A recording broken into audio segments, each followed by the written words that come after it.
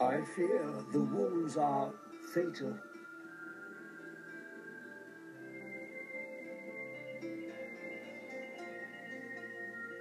Prime, you can't die. Do not grieve. Soon, I shall be one with the Matrix.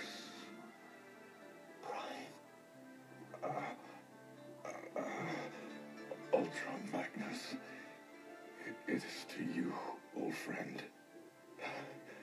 I shall pass the Matrix of leadership as it was passed to me. But Prime, I'm just a soldier. I'm not worthy. Nor was I. But one day, an Autobot shall rise from our ranks and use the power of the Matrix to light our darkest hour.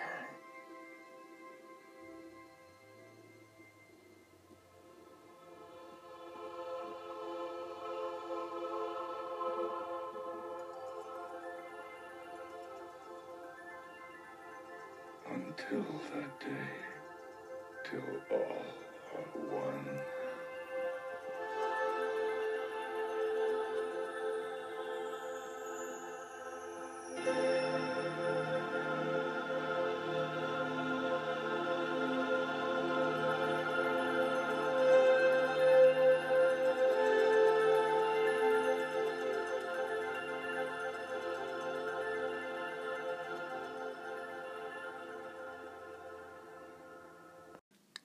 Hi, hello, and how you doing? Welcome back to Social Butterfly.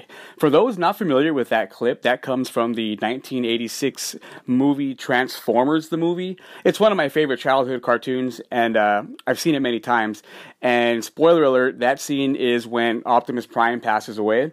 Well, in doing so, he takes out the Matrix of leadership and passes it on to another Autobot, and in this case, Ultra Magnus.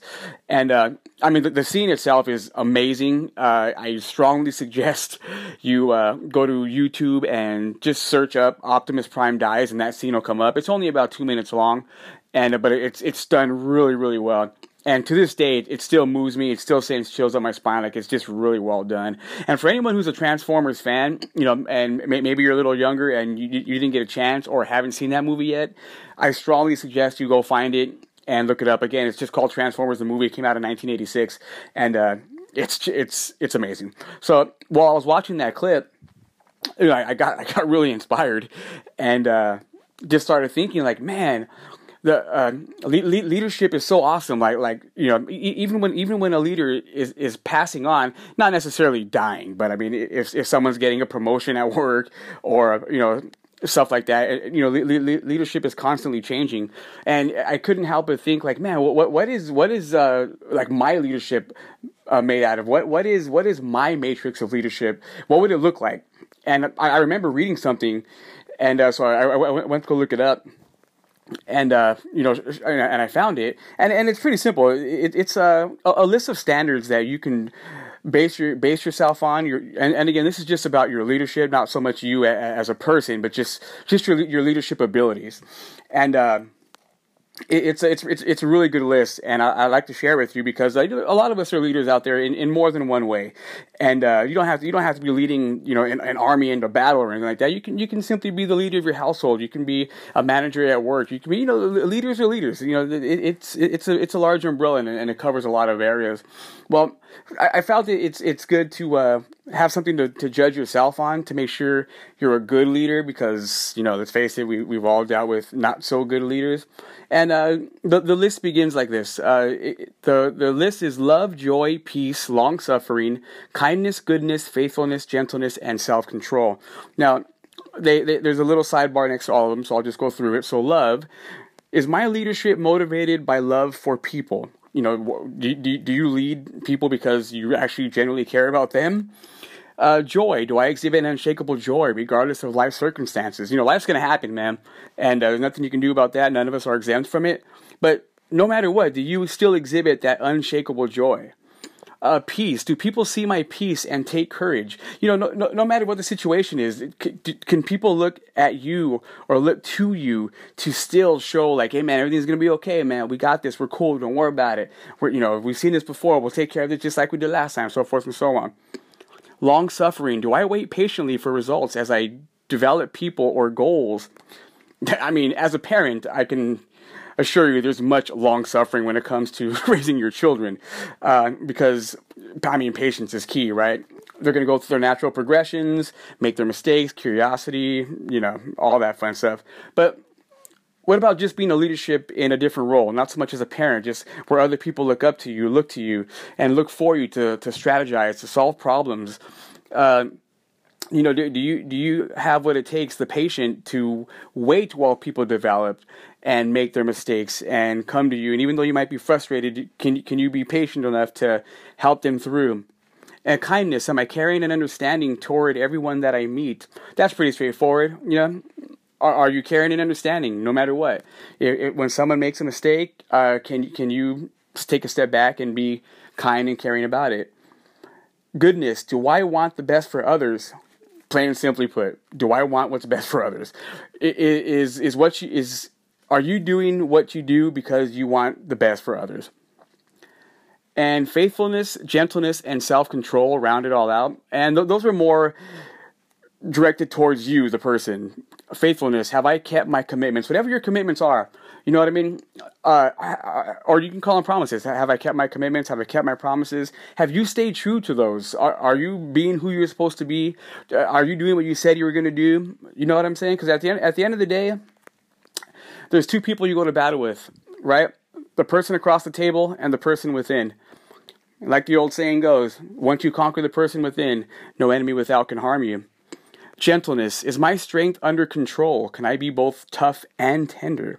There's a good analogy with it. It's called a velvet brick. Can you hit somebody with a velvet brick? And basically that means when it's time to come down on somebody or discipline somebody, and you have to hit them with what's called a velvet brick, can you be gentle? Can you be tough at the same time? Because the situation has to happen. So you sit them down, you speak to them, you talk to them. They know you're in charge. They may even know they're in trouble. But the way you're delivering it, you're putting a piece of velvet around this brick so that when it's all said and done, they know you did it because you had to do it, because you care about them. You genuinely want them to be better. So that was the meaning of the discipline. And last, self-control. Am I disciplined to make progress toward my goals? I mean, discipline is the key to God knows how many things, right? That goes without saying. After all is said and done, are you disciplined enough to put everything together, stick to your goals, stick to whatever it is you need to get done, and just get it done? Leadership, baby. We all have a matrix of leadership inside of us. What's yours made out of? Social Butterfly, and I'm out. Isn't it amazing where we find our inspiration? I mean, to most people, that's a meaningless and insignificant cartoon clip. But to me, not only does it shoot me back to my childhood and, flood me with nostalgia, but I feel the emotion. I see what's happening there. I understand the character and the situation, and it still moves me and gives me goosebumps. And I know it sounds silly, but Optimus Prime is an outstanding example of a leader.